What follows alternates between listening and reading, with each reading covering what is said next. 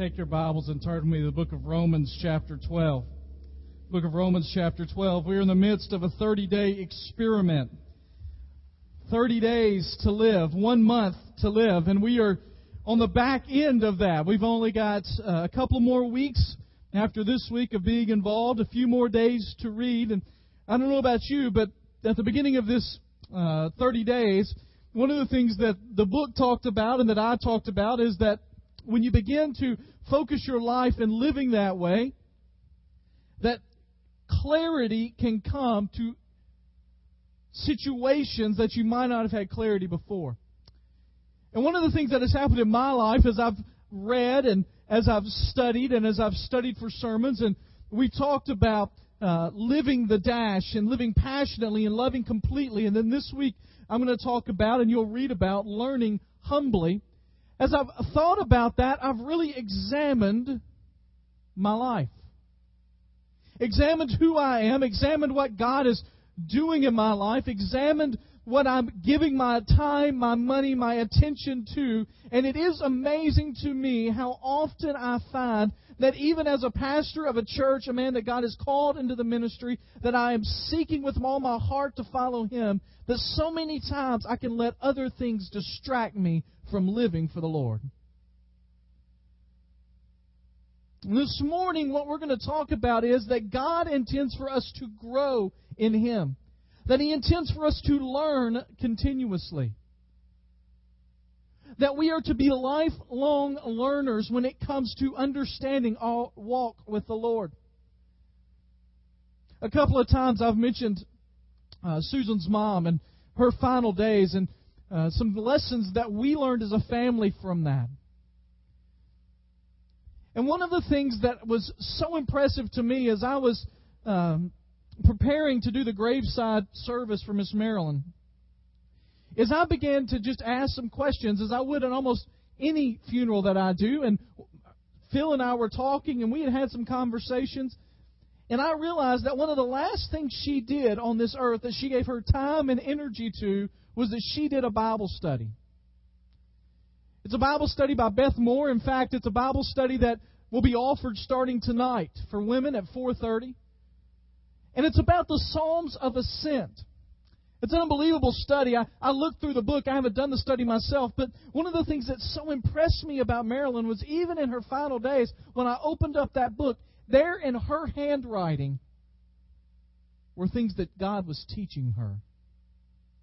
Now, I'll just be real honest with you. In the condition Marilyn was in, with the amount of time that she knew she had, that God had kind of let her know that this, we had prayed for healing, and then we realized that healing was going to come in a way different than what we were praying for. It would have been very easily for her to throw up her hands and say, I quit. I give up. But as I looked through that book, there were time after time, and I didn't read the whole thing. It was almost like a personal journal, but I just was looking to where she had written, and she finished almost that entire book. In fact, what's interesting is the study, and if you're going to do the study, I'm going to give away the ending a little bit. I apologize. The study talks about that there are a set of psalms in the book of Psalms that were given to people that as they walked to the temple for worship, they would say these psalms in succession so that when they got to the temple, their hearts had been prepared for ultimate praise and worship. What is interesting about Marilyn is that the only days she did not complete in that study was the very last day. What it said on the last day, as I looked over that study, was that it was all about giving ultimate praise to God. This is what I said at the graveside that day, was that God used Marilyn's final days to prepare her for the time when she would experience total praise like she had never experienced before in the presence of her Savior. And He didn't have her do that last lesson because she was about to learn it firsthand. But this is what impressed me, is that she was a learner literally her entire life. Now, in the Christian life, there are lots of things that God uses to teach us. There are lots of things that God can use in our lives to teach us how to grow and to be like Him. Sometimes people get this image that when we become a Christian, that things just ought to kind of work out like it should. Everything ought to be perfect. Everything ought to be great. Everything ought to be just hunky-dory, to use a very technical term. In fact, I remember there was a very controversial movie a few years ago that kind of portrayed Christianity in a bad light. It was a movie called Pleasantville. And in the movie Pleasantville, this guy walks in and he's wondering why all these people are so nice and good. And he's thinking about the kind of the overtures is that the Christianity is holding back people from realizing their potential. But he walks into a basketball practice and these Christians are making every shot. Now, I want to just assure you, I have seen most of you shoot. And I assume most of you are Christians, or at least the ones that are down here in the gym. You're not making every shot. But in the movie, they're making every shot. In fact, one guy even kicks one, and it goes in. And it's just the idea that everything ought to just smooth out and be good. I don't know about you, but that is not my experience with the Christian life. Amen? I mean, there are difficulties, there are good days, and there are hard days. And the truth is, Scripture teaches us that God uses all of that to make us into His Son.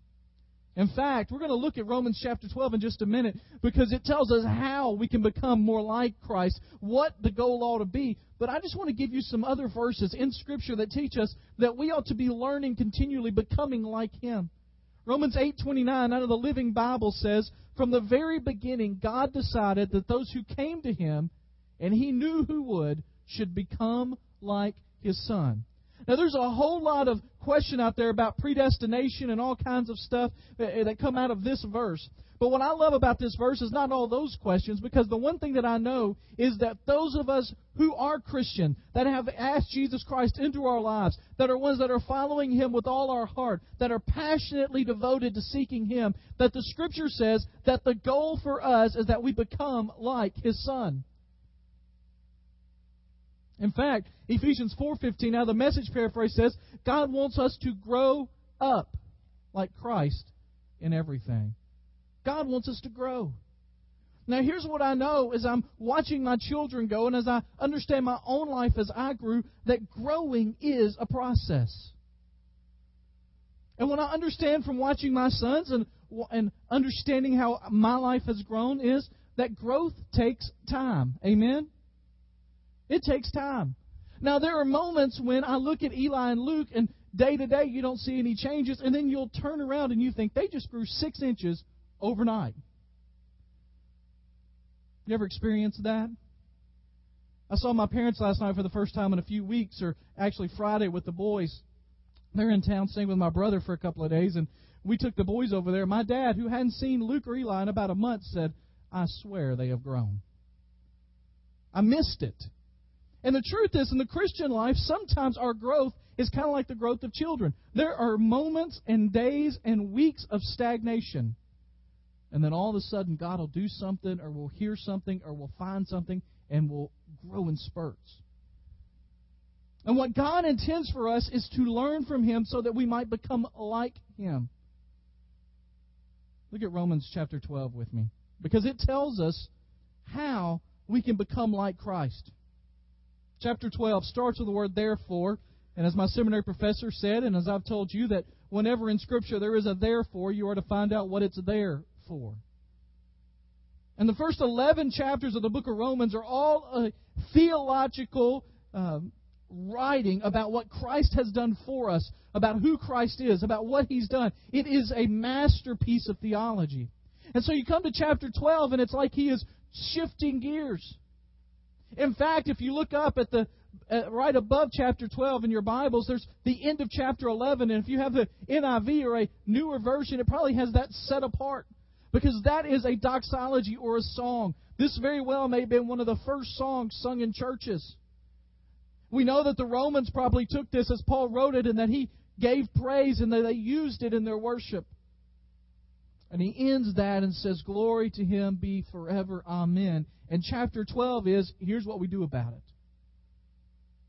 I urge you, brothers, in view of all that we talked about, God's mercy, God's wonderful mercy, that we have all fallen short of the glory of God, and that the wages of sin is death, but through the gift of God He has given us eternal life, a free gift that comes in the person of His Son, Jesus Christ. That in view of that, because of that, as a result of that, you are to offer your bodies as living sacrifices, holy and pleasing to God. This is your spiritual act of worship. Now, I'm going to touch this a little bit on the end, but one of the things I want you to notice there is this interesting term of living sacrifices. I mean, the reality is they were very familiar with the system of sacrifices in that day, and one of the surefire understandings there was when you brought a sacrifice, in order to sacrifice, you had to kill it. Right? This means yes. Right. In order to sacrifice, you had to kill it. And so he says, you are a living sacrifice. Now, that's an interesting term. Because what it suggests is that there is part of us that we give everything to God one time. That in one sacrifice, we give it to God and God takes it and it's His. I read a story this week about a husband and wife, and the wife found out she needed a kidney. She needed a kidney transplant. Her kidneys were failing, and her husband offered to give her his kidney, and it matched. So she got the kidney from her husband. Now, can you imagine 2 days later if the husband says, you know what, I think I want that kidney back? Wouldn't work that way, right? Once you gave it, it's there. And there's a sense that when we give our life to the Lord, when we give ourselves to Him, that He takes it and it is His, and it is not something that He will ever be given back. But at the same time, it says it's a living sacrifice, right? Now, here's the interesting thing.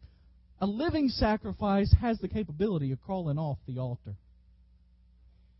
And so what I would say to you is that what we're going to talk about today is there are many of you in this room who have given your life to Jesus, that you have accepted Him as your Savior, that free gift of grace that He offered you have accepted, and you are attempting to walk with Him. But in your life, you have begun to detour a little bit. You have crawled off that altar, and while He has you and you are His completely, you are not walking completely in the path that you ought to. And maybe today it is time to crawl back up on that altar and say, God, here am I. Whatever you want to do, I am ready, I am willing, and you are able. It says, offer your body as living sacrifices, holy and pleasing to God. This is your spiritual act of worship. Do not conform any longer to the pattern of this world, but be transformed. The word transform there is an interesting word. It is the word we get metamorphosis from, the word that we get for the word that we describe a butterfly changing from a caterpillar into a butterfly. The idea literally is to be changed from the inside out. You know what's interesting is if you look at the opposite word of that in the original language, the opposite word of being transformed from the inside out is a word that means to be transformed on the outside only. And what Christ says here is that Paul writes, that we are to be transformed from the inside out. Then you'll be able to test and approve what God's will is, His good, pleasing, and perfect will. For by the grace given to me, I say, every one of you, do not think of yourself more highly than you ought, but rather think of yourself with sober judgment in accordance with the measure of faith God has given you, just as each of us has one body with many members, and these members do not all have the same function. So in Christ, we who are many form one body, and each member belongs to all the others. We have different gifts according to the grace given us. If a man's gift is prophecy, let him use it in proportion to his faith. If it is serving, let him serve. If it is teaching, let him teach. If it is encouraging, let him encourage. If it is contributing to the needs of others, let him give generously. If it is leadership, let him govern diligently. If it is showing mercy, let him do it cheerfully. One of the things that we are going to talk about this morning is that transformation takes time, commitment, and a strategy. And what it tells us here in chapter 12 is that if we're going to be changed by Christ, then we've got to learn to crawl up on that altar and give ourselves to Him continually. And the only way that works is to come to Him humbly and in weakness. On your handout and on the screen is going to be a pretty amazing verse of Scripture. It comes from the Apostle Paul. And the Apostle Paul apparently had some sort of nagging difficulty. In the New Testament in 2 Corinthians, it talks about the thorn in his side. I don't know if literally there was a pain in his side. I don't know if literally there was some kind of problem, or if this is a spiritual, emotional, relationship problem. I don't know what it is. But it says right here that he asked Him, or before this verse, it says, I asked God 3 times to take it away. I asked Him 3 times to take this thorn away. And God's answer to Paul was, my grace is all you need. My power works best in weakness. So now I am glad to boast about my weakness so that the power of Christ can work through me. Here's the thing that I want you to notice out of this is that Paul says that the only way that God can work through us, the only way that God's power really manifests itself in our lives is when we give ourselves to weakness. Now, just to be real honest with you, that's not what our culture preaches. I mean, especially for guys in here, the culture teaches we got to be a man, we got to be strong. As I've said before, in our house, when there's a noise in the middle of the night, Susan is not the one that is charged to get up out of the bed and go check it out, right? Now, again, I don't have a clue what I'd do if I got there and found something. The other day at our house, Susan called me. She had picked up the boys and went home, and she said, Lyle, you've got to come home because our back door has blown open or somebody's in here. She got to the house, the door was open. Now, again, if I walked in and there was somebody taking my stuff, could you please stop that? Could you give me a second to go find something that I can use to deter you from doing that again? But there's this idea in our culture that we've got to take responsibility for ourselves. We've got to be our own man. You've got to be your own woman. You've got to be who you are. Be strong. Show no weakness. Show no vulnerability. And Paul says, the greatest missionary of all time says that the only way that he can ever live as Christ called him to live is to live in weakness. Chapter 12 of Romans says that we are to give ourselves as a sacrifice. The picture I get of a sacrifice is one where you willingly lay down your life. Where you willingly say that I will give up all that I am in order that someone else will be in complete control. That you can have whatever I have. You can have my body, you can have my mind, you can have my soul, you can have my thoughts, you can have my desires, you can have my wants, you can have my wishes, you can have my needs. God, I give every bit of it to you. I am nothing. And I believe that when we lay ourselves on that altar, when we give ourselves to God, when we surrender like that, give up all of our pride and all of our thoughts of who we are, then God will begin to work. In fact, verse 3 of chapter 12 has this interesting thing. For by the grace given me, I say to every one of you, do not think of yourselves more highly than you ought, but rather think of yourself with sober judgment. Now, this is an interesting verse because it tells us not to think of ourselves more highly than we ought. You know, it is pretty easy for me to pick out somebody that thinks of themselves more highly than they ought to. Amen? Can you see that trait in other people? Well, he sure does think a lot of himself. He thinks we don't know who he really is. Pick that out in somebody else. It's not so easy to do that in yourself. Now, here's the interesting thing. I think this goes two ways. And on one hand, we can obviously think of ourselves more highly than we ought to. That we can be delusional about who we are, about our grandeur. I read this week about an illustration that somebody said that if you want to see how important you are, pour a bucket of water.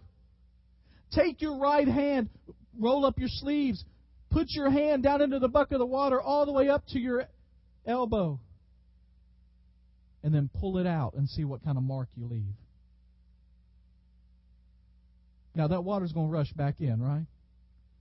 And within minutes, you may see some ripples, but you're not going to see a big imprint. And they say, apart from what Christ can do in you, just think that your life is like that hand in the water. And so we're not as important as we think. Now, on the other side of that, I think we can do too much and think, well, I'm nobody, I'm nothing. The truth is that you were loved enough by God that He gave His life for you. But what we must understand is it's not because, as we sang this morning, of who we are or what we've done. It's because of who He is and what He's done that we're important. And when we lay ourselves on that altar, I think there are 3 things that we have to do to take the steps to let God work in our lives. really the reality is that this whole process of transforming us, changing us, is not something we do on our own. It is something that God does in us. It is something the Holy Spirit does within us. But we must make ourselves available. And there are 3 ways that we can do that. Those are listed on your handout, and we're going to walk through them this morning. The first thing is we must learn from our losses. We must learn from our losses.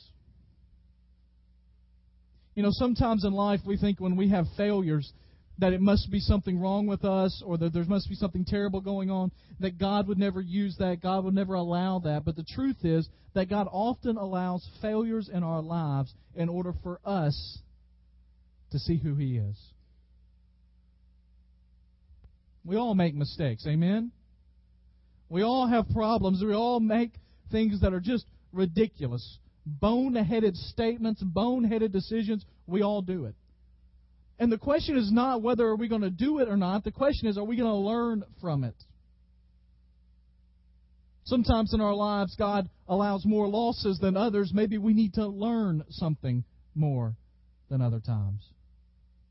I watched a football game last night. By the way, I apologize to all you Vanderbilt fans out there, because 3 weeks ago I finally admitted I was rooting for them, and they haven't won since. I apologize. I watched a football game last night, and about halfway through the game, after I texted Jake and asked him if Alabama was now paying off the refs and the recruits, it's a joke, maybe, I realized why I was so frustrated. And I was frustrated. My wife and children are in Jackson with my father-in-law. One of my relatives is getting baptized today, and so they're there with watching that, being a part of that. So I was by myself and able to vent like I'm not usually able to vent. Nothing is broken that I remember. It's because it doesn't seem like that team, I'm not even calling them their name anymore, that team doesn't learn anything from the way they've lost in the past. And as I started to get really upset about that and think about that, I pulled out my notes to look over them before I go to sleep, as I usually do on Saturday night, and God just hit me in the middle of the head. And He says, you know what frustrates me sometimes? Is you don't learn anything from the losses you've had. You see, God wants us to learn from what our losses are. But one of the greatest stories of this in Scripture is the Apostle Peter, right? Peter, as I've described before, is the apostle that always seems like he was born with his foot in his mouth. He always said things that weren't quite right. He always did things that you go, Peter, what are you doing? And on the night before Jesus was crucified, Jesus washes his feet. And he gets to Peter, and Peter says, you're not going to wash my feet, Jesus. You're not going to do that. And Jesus says, if I don't wash your feet, then you're not going to be with me in the kingdom. And Peter says, if you're going to wash my feet, give me a bath if that's going to help. He says, no, Peter, that's it. And Peter, he's talking around the table, and he says, one of you will betray me, and I'm about to go and be killed. And Peter says, Lord, I would never let that happen. They can, whatever they're going to do, I would give my life, Jesus, before I would let anybody kill you. And Jesus just looks at him and says, Peter, before the day is over, before the rooster crows, you will deny me 3 times. On your handout is Luke 22, obviously not verse 61 through 21. That'd be kind of crazy, but it's in Luke 22 somewhere. You've got Bibles, you can find it sometime. Luke 22 says, the Lord turned. This is after the rooster crowed. This is after Peter made his big mistakes. He looked straight at Peter. Then Peter remembered the word the Lord had spoken to him. Before the rooster crows today, you will disown me 3 times. And Peter went outside and wept bitterly. Now you want to talk about a guy that messed up. Here is Peter, the very guy that had been the right-hand man of Jesus, the one that had said, I would die for you. And 3 times. In fact, the last time he gets so mad that they use the word cursed, but that means he said a bunch of words he shouldn't say. And he was around the fire, and somebody says, I don't even know him. Never been around him. I don't know who that Jesus is. And what he implies in that statement is not just that he doesn't know him. What he means is, I don't want to be associated with him. I don't want you to think I'm around him. And more importantly to that, what he's doing in his denial is giving credence to what's happening to him. He doesn't say, I don't know him, but I think what they're doing is wrong. He just says, I don't know him. And as he says that, and the rooster crows, and he looks over and he sees Jesus, Jesus looks at him. And I don't know what Jesus' eyes were like, but from what I can see in Scripture is they were the most penetrating eyes that ever existed. And he looked right into the soul of Peter. And Peter messed up. You know, you can look throughout Scripture, and some of the greatest people in Scripture were people that messed up badly. David was an adulterer and a murderer. He was a guy that lived with it for a period of time until somebody finally confronted him and gave him a story about someone stealing and taking advantage. And he says, that man should be killed. And the prophet looks at him and says, you are that man. Noah, great Noah, was a guy that after the ark was finished and after he'd seen God do miraculous things, after he'd seen God do things that God had never done before, and he was a part of that, and he was saved out of it, he gets out of the boat, and then just within a short period of time, Noah falls into sin. Abraham was a guy that's the father of 3 major religions and the father of our faith, the man that we trace a lot of stuff back to. And Abraham says that as he's walking through some things, you know what? I'm worried that the king will be too attracted to my wife. I'm going to lie that she's my sister. Tell a half-truth. Over and over and over again in Scripture, we see people that mess up royally. And the reality is, God doesn't expect us to live perfect lives because He knows we won't.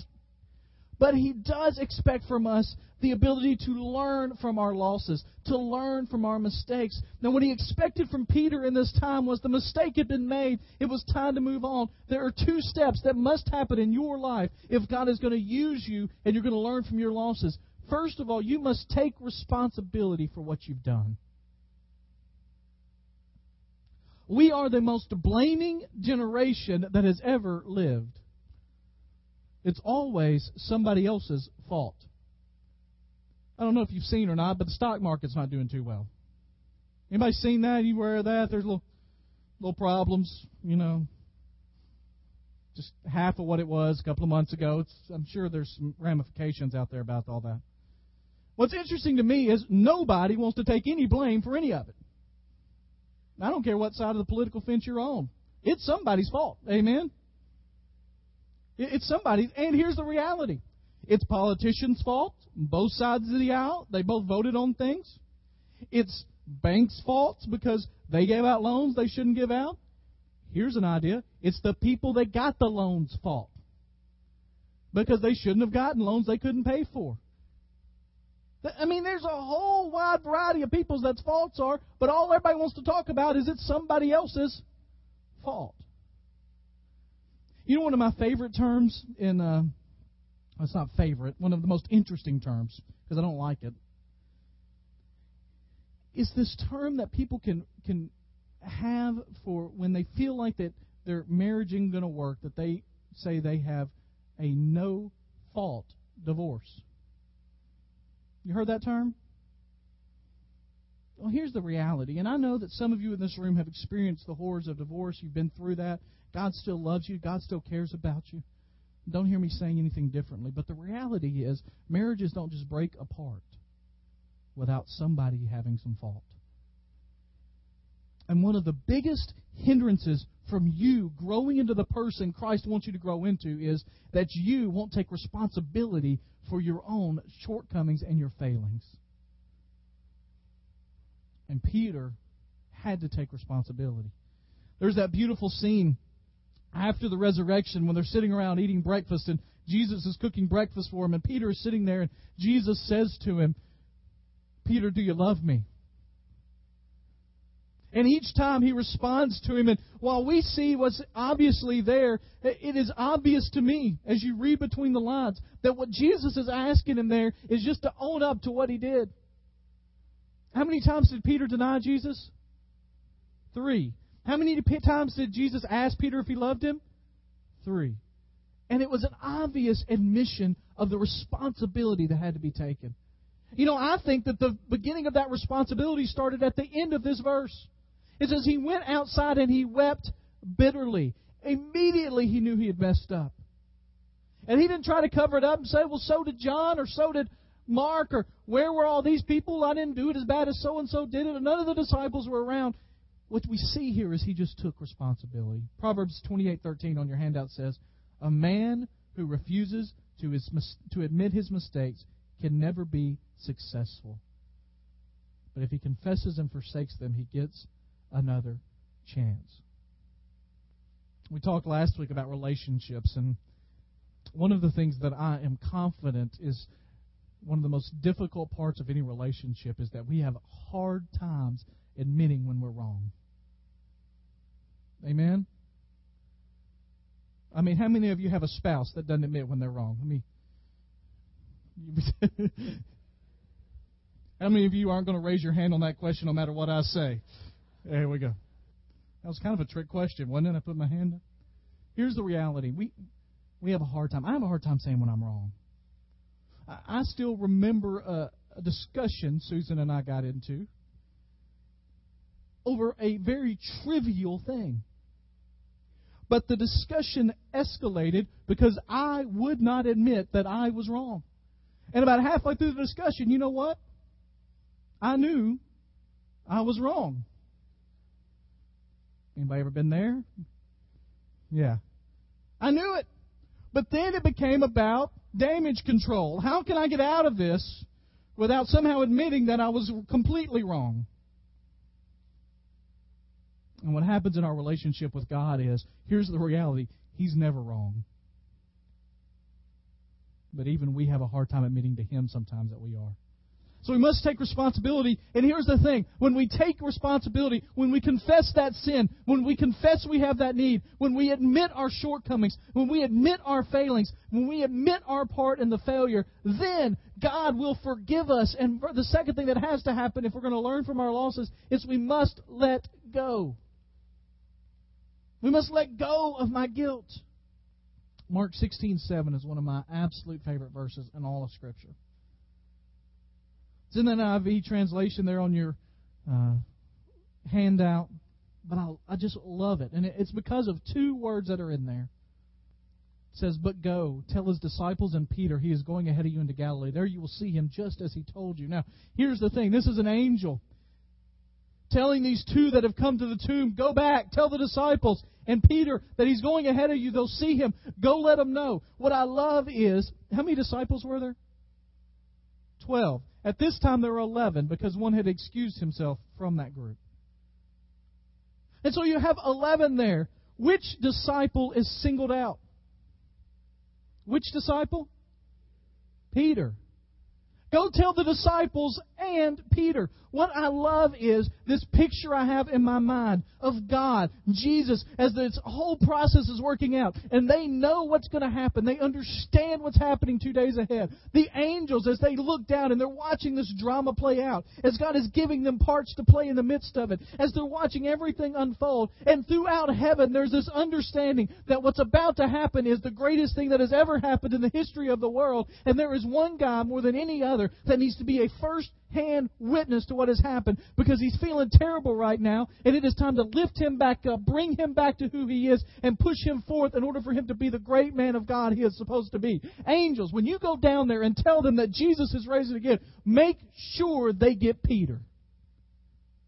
Now, I know that some of us grew up in churches. Some of us have heard sermons before that go on and on and on about the seriousness of our sin and how important it is to admit our sin and how terrible of people we are. And I want to tell you right now, sin is terrible. Sin is horrible. It is an affront to God. It is incompatible with the holiness of God. It is not something to be watched over. It's not something to be talked lightly of. It's not something to talk about in light terms. But let me tell you this. What I know about my God is that His grace and His mercy and His love is so much greater than any sin that I can commit, that even though it is very serious, I serve a God who wants to restore me more than He wants to condemn me. And what happens here with Peter is, he says, go get Peter. It's almost as if I can see the angels on the edge of their seats looking over their clouds. I know that's probably not actually correct, that they're probably not sitting on clouds. But whatever they're sitting on, they're looking. And as they're looking, they're just waiting for Peter to be restored. Can I tell you something today? There are some of you in this room that are struggling mightily with some sin that's in your life. Nobody else may know about it. Nobody else may be privy to the details of it. The reality is it's a secret sin, or it's a sin that only a couple of people talk about, and you've dealt with it for a while and you're tired of it. And perhaps you've even given it over to the Lord and said, God, I want to be done with it. I don't want to do it anymore. I want you to take responsibility. We're going to talk in just a minute about how we plug into that. But let me just suggest to you that there are some of you here today that the biggest step you need to take is you need to let go of your guilt. If you have asked Jesus to forgive you of our sins, here's the reality. He has forgiven you of your sins. I came across this story by Joshua Harris. It's called The Room. Joshua Harris says that he dreamed he found himself in a room and there was no distinguishing features except for one wall covered with small index card files. Without being told, I knew exactly where I was. This lifeless room with these small files was a crude catalog system of my whole life. Here was written the actions of every moment, big and small, in detail my memory could match. The titles ranged from the mundane to the outright weird. There were books I have read, lies that I have told, comfort I have given, jokes I have laughed at, a lot of things I wasn't proud of, like things I've done in anger, people that I've judged, things that I've muttered under my breath. When I came to a file marked lustful thoughts, I just felt a chill run through my body.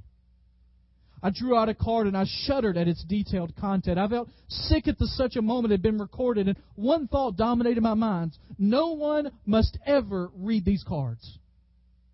No one must ever come into this room. I have to destroy them. I became desperate and pulled out a card to destroy it, only to find it is as strong as steel when I tried to tear it. Defeated and hopeless, I returned the file to its slot, and then the tears came.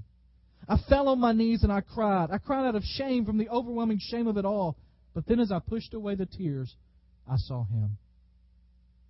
There was Jesus, reading each card. I couldn't bear to watch His response, and in the moments I could bring myself to look at His face, I saw sorrow deeper than my own. Starting at the end of the room, He took out a file, and one by one, He began to read the cards. Then I noticed something. He wasn't just reading the cards. He was writing something on them. He was taking out each file, looking at them one by one, and then He was signing His name over mine on the card. In fact, He was writing it where you no longer could see what was written on the card, and it was written in red as if His blood was covering it. I don't think I'll ever understand how He did it so quickly, but the next instant it seemed I heard Him close the last file and walk to my side. He placed His hand on my shoulder and He said, "It is finished." Stood up, He led me out of the room. There was no lock on the door. There were still blank cards that had to be written on. When you come to understand that we all make mistakes, the second things that we must do is admit what we do wrong, and then we must let go of the guilt. Here's the second step if we're going to follow God and put ourselves in position to follow Him, is we must surrender to God's strength. What it says here in chapter 12 of the book of Romans is that we lay our bodies on this altar of sacrifice and we give ourselves to Him. We are saying that in our own power we can no longer do it. That we must tap into the power source. That we must be willing to do what God calls us to do. And that we have power to live only in Him. Here's something else I've discovered in my time. Maybe you've discovered this. Is that I get tired. Anybody else out there get tired? I get tired. If I stay up too late, I get tired. If I go up too early, I get tired. But here's another reality. I don't just get tired physically. I get mentally, emotionally, spiritually tired. You ever been in one of those moments when you just feel like, I don't have the strength to go on another day? The reality is that in our own strength and our own abilities, we could never be able to live as God wants us to live. And what we must do is we must tap in to the very strength of God in order for Him to give us the power to live. Luke 9:23, that's on your handout, says that He said to them all, if anyone would come after me, he must deny himself, take up his cross daily, and follow me. The idea there is not that we can do it on our own. The idea is that we must give our lives completely to Him, tap into His strength, and let Him live through us. Some of you right now are in a situation where your relationships or your work or your church life or your just general parenting life, whatever your life is, something's going on that you think, I don't know how I'm going to make it. I don't know how I'm going to do it. I can't do it anymore. Let me just suggest that you turn it over to Him. Now, that doesn't mean you absolve all responsibility. It just means that you give it over to Him. We must surrender to His strength. And then here's the last thing. And this is what verses 3 through 8 is really about. We must pursue God's path. We must pursue God's path. Here's the reality. Once we get past the point where we admit our mistakes, we let go of the guilt, we let God take care of that. Once we tap into the strength that only God can provide, then we must follow Him wherever He chooses to lead. Wherever He chooses to lead. Verse 3 and following tell us not to think more highly of ourselves than we ought to. And then it talks about this whole thing about spiritual gifts. Let me just suggest to you that I want you to think of spiritual gifts in a different way. What I love about this passage of Scripture is He just tells us, it doesn't give a list of gifts. This is not all-encompassing. But what it's telling us is whatever God has gifted us to do, we need to do it for Him and for His sake, according to His plan and His path. Verse 6, I love it. It says we have different gifts. Here's the reality. I am confident enough in our God and His creativity that as I look out across this congregation today, that every person in here has a unique set of gifts from God. That you are uniquely created. That you are your own person. And because of that, I don't think that we can fit ourselves in any particular gift list. Have you ever taken one of those gift assessment things? I'm not about to pass one out if you hadn't. It's all right. Some of you have. And you write down, it's really a personality test, and at the end it tells you, you have the gift of mercy. Well, that's good. What does that mean? I don't think that's the way God intended it. What I think God intends is when you come and you lay yourself on the altar, what you're saying is, God, I give you everything I am to use for your glory and your sake. I told the deacons a few weeks ago, and we're in the process of deacon elections, and you'll be hearing about that in the next few days. And one of the things that I told the deacons last year as we were doing a training time, or in the past year, is that what I fear is that we make a list of things deacons ought to do, then we get a group of people and we say, okay, here you are, you've got to fit this. And I fear in church sometimes we say, here's our list of jobs. Here you are. Find a job that you fit into. And what I think God intends for us to do is not that. But what God intends for us to do is say, here you are, the unique, creative person that I have made you. What is it that you do best? What is it that you excel at? How in the world can you make that be a ministry in the church? A couple of weeks ago, we talked about living our passion. And one of the things that has happened in churches far too often is we look at people and we say, I'm glad you've got a passion for that, but we don't have a place for that here. Find something you're not really passionate about and do that. You know what? I hear you're excited over here about that particular ministry, but we don't have a spot right now for that ministry. You see, we have a committee of 7 people, and that rotates every 3 years. And as we get off of that committee, maybe in a couple of years, there'll be a spot for you to find on that committee if you'll let the committee on committees know that when it comes time for them to do their selection 2 years from now, that you'd like to be on that committee. But here's a committee you have absolutely no interest in, but would be a good place for you to start. God's path, I think, is much broader than we can ever imagine. And what He's calling us to do is to use everything in the way He's made us to live for Him. Let me tell you 3 steps that often come in pursuing God's path. And this comes from Kerry Shook, the guy that wrote the book. He says that oftentimes in Scripture and in the lives of great Christians he's met, there are 3 things that happen. First of all, there's the call. That we're called to ministry, we're called to live, we're called to do something great for the Lord. We're called to do something extraordinary for Him. We hear the call and we set out to go.